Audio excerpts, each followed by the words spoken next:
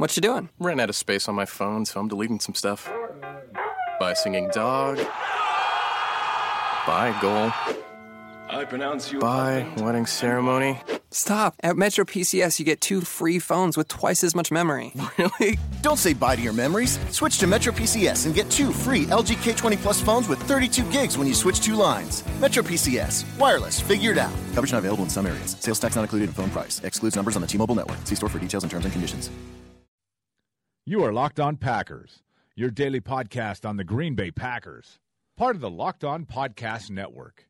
Your team every day. And you are Locked On Packers. Hello, this is Bill Huber, the publisher of PackerReport.com, part of the Scout.com network, which brings you some of the best NFL and college football coverage that you can find anywhere. First, I'd like to thank you for helping to make the Locked On Podcast Network the fastest growing podcast network in the world. And I'd also like to thank you for checking out my stuff over at PackerReport.com. Annual members get a year subscription to Sports Illustrated, an unbeatable deal along with our 10% discounts on tickets through Ticketmonster and gear through Fanatics. What a great weekend of games to get you back without the Packers this weekend. First and foremost for the Packers, Minnesota lost at Philadelphia. I watched that game for 10 minutes. At one point, Vikings quarterback Sam Bradford was intercepted in the end zone, and then Carson Wentz fumbled on a handoff, and then Bradford fumbled. So I think that was all in a row, so 3 consecutive turnovers. I watched the game for about 10 minutes, and then I went out and did yard work with my kids. The game I did watch last night, Seattle tied Arizona 6-6. A great game, in my opinion. Now, my wife was bored to tears and did Facebook the whole game, but I thought it was a great game, 6-6 draw. Both kickers did their own rendition of, I can do anything, you can do better. Except they did it worse. Both kickers, chip shot field goals, missed in overtime, including the Seahawks. Steven Hauschka missed I don't know, I don't even know how long it was, maybe 23 yards. It was so far to the left that he missed the net. It was about the worst kick I've ever seen. It made Mason Crosby's game-losing field goal against Detroit last year at Lambeau look like a thing of beauty. You remember Crosby's kick, I think it was 52 yards, and he missed the ball and it went about 20 yards. Well, this kick was probably worse. He had the distance from 23 yards, but it was so far left he missed the net and ball went into the stands. Awful kick. So that leaves you the NFC standings here. Dallas in first place at 5-1. Minnesota in second place at 5-1. Seattle third at 4-1-1. Atlanta, the NFC North leader, is 4-3 and in fourth place. Obviously, the Falcons host the Packers on Sunday. Atlanta lost 33-30 at home to San Diego in overtime. The Falcons had a fourth down near midfield, their own side of midfield, against the Chargers in overtime, and they went for it, didn't get it, and then the Chargers had a pretty easy drive for the winning field goal. So a dubious decision there, and that will certainly be a storyline coming into this week. So it's Dallas, Minnesota, Seattle, and Atlanta. That's the top 4. Green Bay 5th at 4-2. Philadelphia 6th at 4-2. And on their heels, Detroit, Washington, and the Giants are all 4-3. The Lions beat the Redskins 20-17. Another fourth quarter comeback by Matthew Stafford. The Lions have 4 wins. Stafford's got all those wins with fourth quarter comebacks, including game-winning touchdown drives in the opener.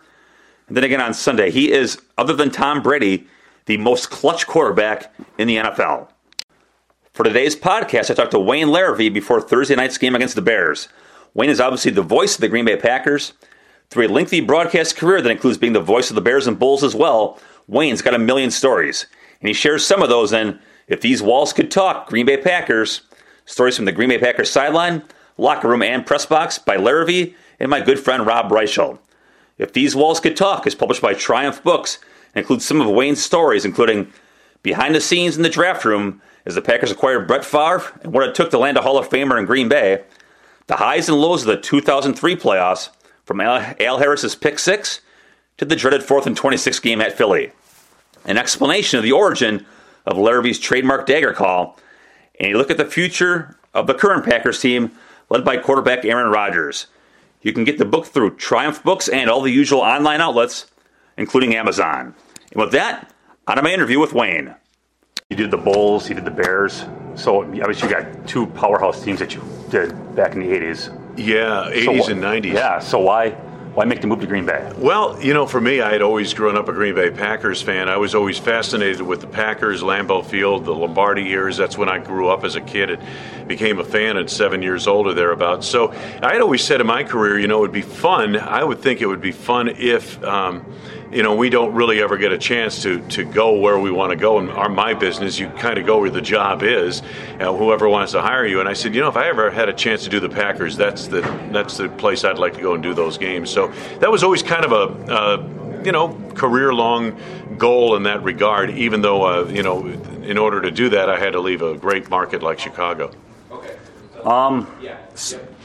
That 85 Bears team was one of the best ever. I mean, I hate to say it to the 1960s Packer fans listening, but that was a juggernaut. But is there any comparison to the 2010 team, whether on the field or on a personal, just covering it? No, it was completely different, Bill. That was our first year in Kansas City. And the thing that made that unique was that, I got there in June, and I had broadcast the Chiefs, Marv Levy's Chiefs, and then John Malkovich, for 7 years, and the best they ever did was a 9-7 season, and lost 6 of their last 8 to get to 9-7 under Marv Levy. And then the following year, Marv got fired, and then went on to a stellar career with the Buffalo Bills.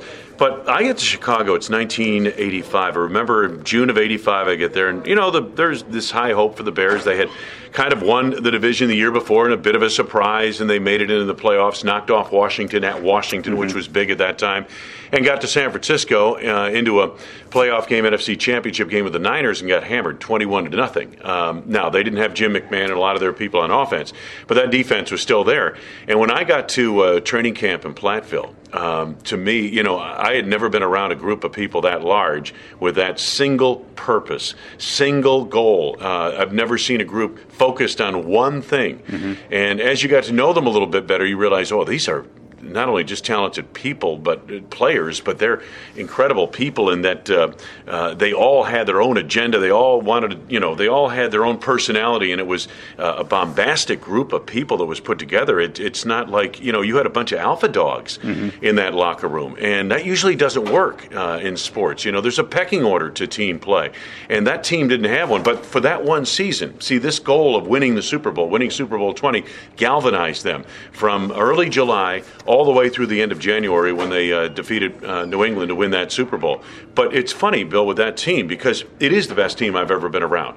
But they went to one Super Bowl, right, and only came close a few years later when they lost to the San Francisco 49ers in Soldier Field and got decisively whipped by the 49ers after the 1988 season.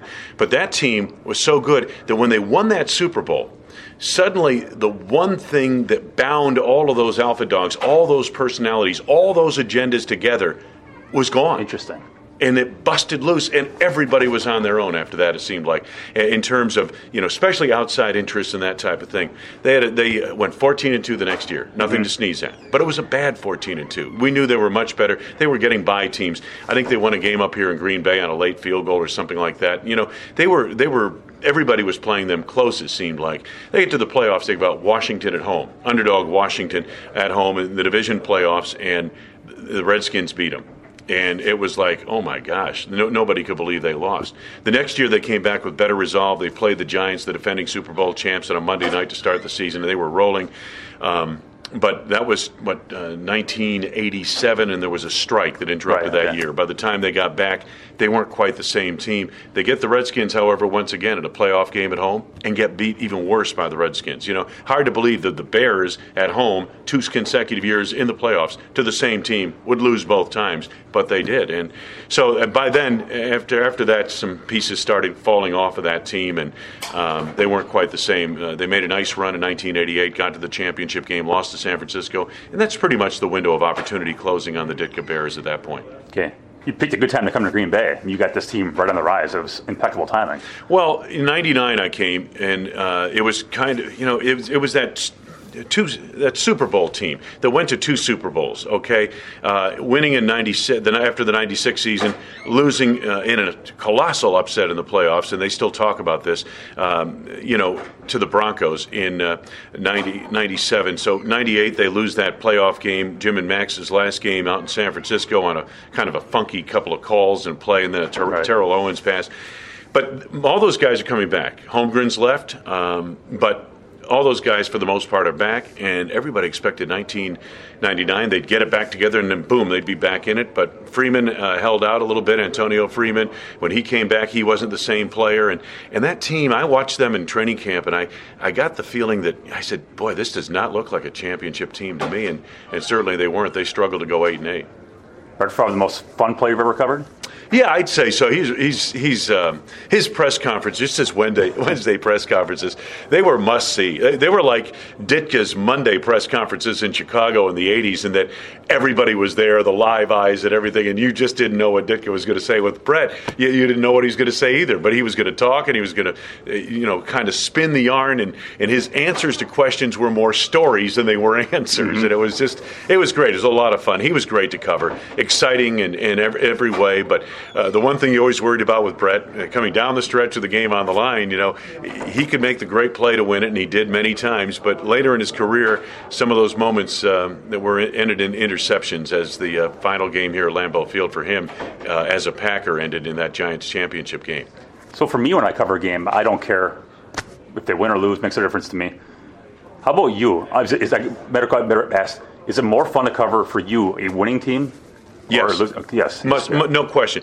Especially if you're a broadcaster, Bill, I don't know if you're a writer, if it makes a whole lot of difference, because, the intrigue of a losing team and why they're losing and all that certainly comes to the fore. So for a writer, for just a reporter, for a talk show host, as a matter of fact, it's better for the talk show host if they're losing, because it's, more anger and that whole ridiculous medium of being a talk show host, that whole thing is based on negativity anyway. But for the broadcasters, and again, when I was with the Chiefs, I wanted to see them win. When I was with the Bears, I wanted to see them win. Why? Because it's always more fun and exciting to cover a winning team, to chronicle verbally a winning team. A team that's losing, that's tough to do because, again, people are listening to you, hoping for good news, and you're not delivering it because good news isn't happening out there. So, yeah, I root for the Packers. This is a little different now than anywhere else I've been in my career. You could always separate yourself from, if I wanted the Bears to win, if they didn't win, the 49ers won that playoff game. Yeah, was I disappointed? Yeah. But to me as a fan, the other part of me, and we're all fans. We wouldn't be here if we weren't fans, okay? So all of us in the media that cover sports, we're all fans. But that part of me could say, well, yeah, too bad the Bears lost, but it wasn't like the Packers lost or the Yankees lost, my other team. But now, the difference is now when the Packers lose, my team lost. So, but no, and the other thing I have to do in a broadcast, Bill, that's hard, is there comes a point where you have to separate that feeling. And especially it's harder when it goes bad, because now, I'm like these fans out here the other day booing, I'm kind of angry and kind of upset. My team's not playing the way I think it should be playing, all that stuff. Well, I'm on the air. I'm broadcasting the game. I can't let that seep into the broadcast. And I have to admit, sometimes it does. But I guess that's kind of the passion of the whole thing. But that's the thing that's toughest, is when it's going bad and when you're ready to be like a fan and say, oh, my God, you can't do that because you're broadcasting the game. You've been with a lot of coaches. Who is your favorite one to work with? Gosh, there's a whole chapter in the book, a couple of chapters on coaches. I would say Ray Rhodes, and I remember talking to Merrill Reese, the longtime voice of the Eagles, and he had Ray for about 3 or 4 years. Ray was just great to work with. Ray understood the media. He understood what was going on.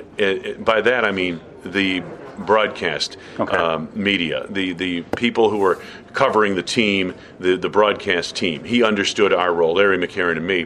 And he was very good with me, getting ready to do that pregame interview. He was easily the best to work with. He would tell me things on the side about the team, not necessarily for broadcast, but he understood that I was not going to betray his confidence in any way, shape, or form, that it would only help me, define my broadcast a little bit better. So he was the best to work with. McCarthy's very good.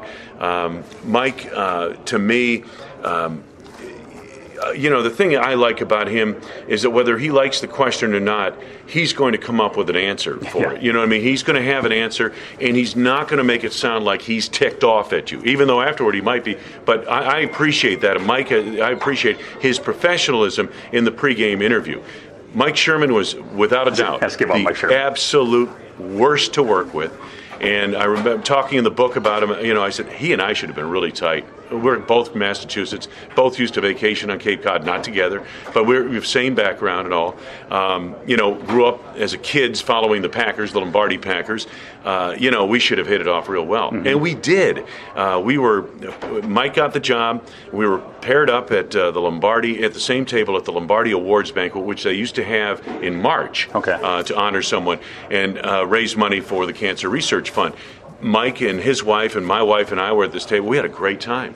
But 3 months later, something started turning, and, it became a real grind for me to deal with Mike Sherman. He did not like or respect me, and I came to not like him. Let's put it that way. I don't want to get any stronger in my words. It's interesting. I mean, you would think everyone would respect the job that you have to do. I mean, you are the voice of the Packers, right? And you figured that's just kind of mystifying that the relationship on his end. I don't see that. I don't see that. Yeah. I think, I thought that too, but I haven't seen that here, to be honest with you. I think football, the thing about football people and the football organization, if you're in uniform, if you're wearing the uniform, I think, you're in there, you're with them. Everyone else is against them. It's kind of the way, and it's not indigenous to this staff. It's not indigenous to this team. It's the way it is around the league. And it's even worse today because of the Belichick factor. Sure. And everybody, and I don't care what any of these people say, they're all trying to be the New England Patriots. Why not? They win Super Bowls. They make the playoffs every year. They go to the championship game every year. And then when they don't win the Super Bowl, they're usually losing the Super Bowl. I mean, who wouldn't want to do that year after year? But that's kind of, so that whole, guarded type of, this is private information. It's, all this stuff that teams do. And not just the Packers, again. I'm not talking necessarily about the Packers because they're pretty open, but compared to most teams. But I'm seeing it around the league. It used to be a league that was very open. And today, no, they don't want to tell you anything. He's got a lower body injury type of thing. Kind of getting to be like hockey now. So that's the thing I've noticed. The biggest change in the NFL in the 38 years I've been here, there was a time back when Pete Rozelle was running the NFL in the 70s and 80s. The PR guy would advance the game from the visiting team. Lee Rummel would come into Chicago or whatever, or Kansas City, wherever I was working.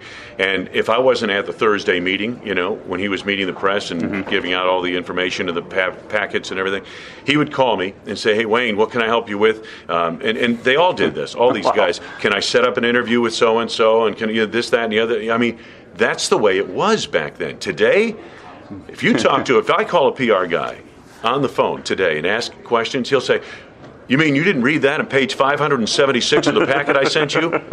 And the other thing, none of them want to comment because I remember last year talking to the Bears guy, and he didn't want to. I asked him, who's going in a nickel and that type of thing. Well, I can't tell you that.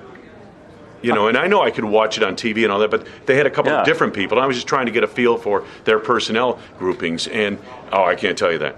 And it's just, it comes from football. It's the coaches. It's that whole mentality has changed in the NFL over the 40 years I've been around. It's football, right? I mean, I understand it's important, but at the end of the day, it's like, it's football. What else? What are you so secretive about? I mean, there's times where you go and get the injury report and, so-and-so will be fine, and 6 hours later is on injured reserve. It's like, there's no competitive advantage there, but it is. They all do strange. it. They all do it. They all do it, and it's ridiculous. But I always felt that I think Belichick probably is this way, and I know Mike Sherman was. That number one, the job of being a head coach in the NFL is the toughest job you'll ever do. Okay, it's the toughest job in the world, Bill. Okay, far exceeding the presidency of the United States. Okay, the second thing is that everybody's out to get us. Everybody is out to get us, and it's us against the world in this locker room. And the other thing is that you could never understand what we do. If you haven't been out there playing 15 years in the NFL, you can't understand what we do. That's kind of the mentality of the football operations in the National Football League today. What's your favorite story in the book? It puts you in the spot. So you've got a million stories in the book. Oh, gosh. Favorite story in the book? I think it really was the Super Bowl run of 2010. Because that was such an improbable situation. I mean, to see a team with that many players on the injured reserve list and the starters and all that, what they did, I really respect Mike McCarthy a lot because of what he did. The different things he did we talk about in the book, starting at training camp when he got everybody into the team room. And Mike had these pictures, these team pictures of all the 12 Packers championship teams in that room, and then a blank frame out there. And his first meeting, he says to the team, he says, fellas, this is where our picture goes this year. And, that's where it started. And there were so many things that happened throughout that season that he did behind the scenes. You see, I think, people, the difference, and I compare him a lot to the best coach I've ever been around is Phil Jackson. Okay, He's only won 11 championships, so, but he's the best coach I've ever seen. Phil could do X's and O's with anybody. I know. I've been to enough shoot-arounds to know that, and I've seen him work. But what made him special, what makes any coach on this level, all these guys, John Fox, Mike McCarthy, all these guys, Bill Belichick, they can do X's and O's with the best of them. The difference in these guys is some have a feel for people, and especially their people, and understand that aspect of the job.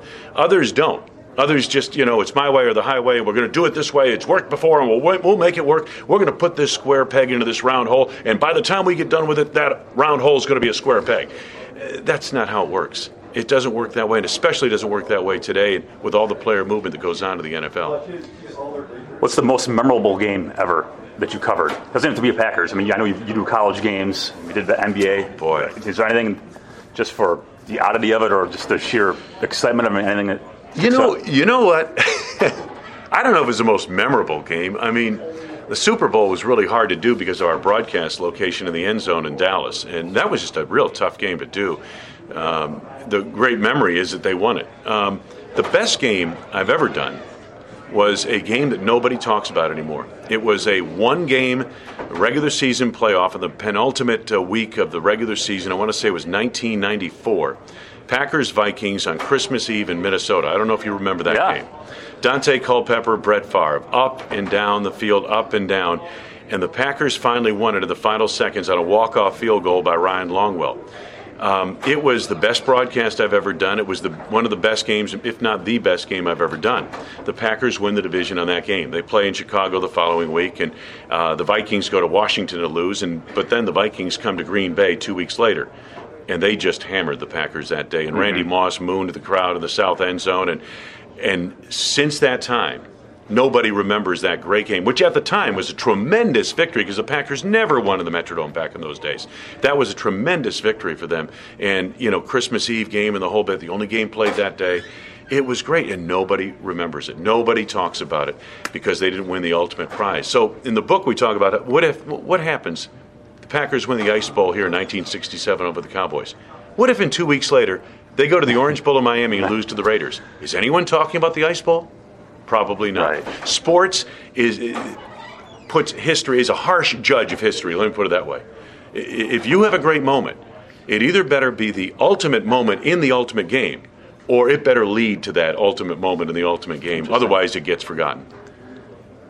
Did you mention how much losses are eat at you? How about that 14 championship game in Seattle? How hard was that as a broadcaster to endure those 5 minutes? Yeah, even less than that. That's tough. That and 4th and 26. I was going to ask you that. The two toughest games I've ever broadcast. I just felt really terrible for the team, for the players. 2014, Bill, it didn't start great. That's where, they month into the season, whatever it was, Aaron Rodgers did the relax line, and they started to take off from there. But they put that thing together. That team had to be put together. 1 week they got the running game going, the passing game going. Then they made an adjustment on defense and started stopping the run with Clay inside. And then they played the Patriots and beat them, and they were really taking off. And that team... There were 3 teams at the end of that year. There are only a handful of teams at the end of any given season that are Super Bowl capable. And there were 3 of them that year. New England and the AFC. No one else was going to the Super Bowl except New England. And then there were 2 in the NFC, Seattle and Green Bay. And the Packers, who had started that season with a bad loss in Seattle, end up there at the end of the season NFC Championship game. And for 55 minutes, as you mentioned, just beat the living daylights out of the Seahawks. And it was tremendous. That I felt so bad for the team and for the players, and I knew that there would be a residual hangover off of that game. I knew the following year, Bill. I knew last year was going to be like last year. Forget about Jordy's injury. I don't know how you come back from a game like that. Seattle didn't. They finally got it together late in the season, Seattle, and really played well. So did the Packers in the playoffs. But the Seattle went to the Super Bowl after that epic championship game which, by the way, no one in Seattle talks about because they lost to New England in the Super Bowl the following year and lost in excruciating fashion. And they struggled the next year, too. I remember the two teams meeting like week 2 here. Week 2, yeah. You know, and neither team resembled the teams that had met the previous January in that game. People don't understand the impact of either getting to a Super Bowl and losing it or winning a Super Bowl even. There's impact. Teams change. Individuals change. Everything changes. And, you know, it's hard to put that kind of a loss behind you and the next year go out and be yourself. So do you think this team can get back to that level? I think this team is going through a very difficult challenge. You know, if you believe in windows of opportunity, then it's easy to say that, well, maybe on that team that had won the Super Bowl, much of the core was still there in 2014, that won the Super Bowl after the 2010 season. A lot of that core is still there. In 2014, in that championship game, an analyst told me, you know, I think the window of opportunity is closed on this bunch.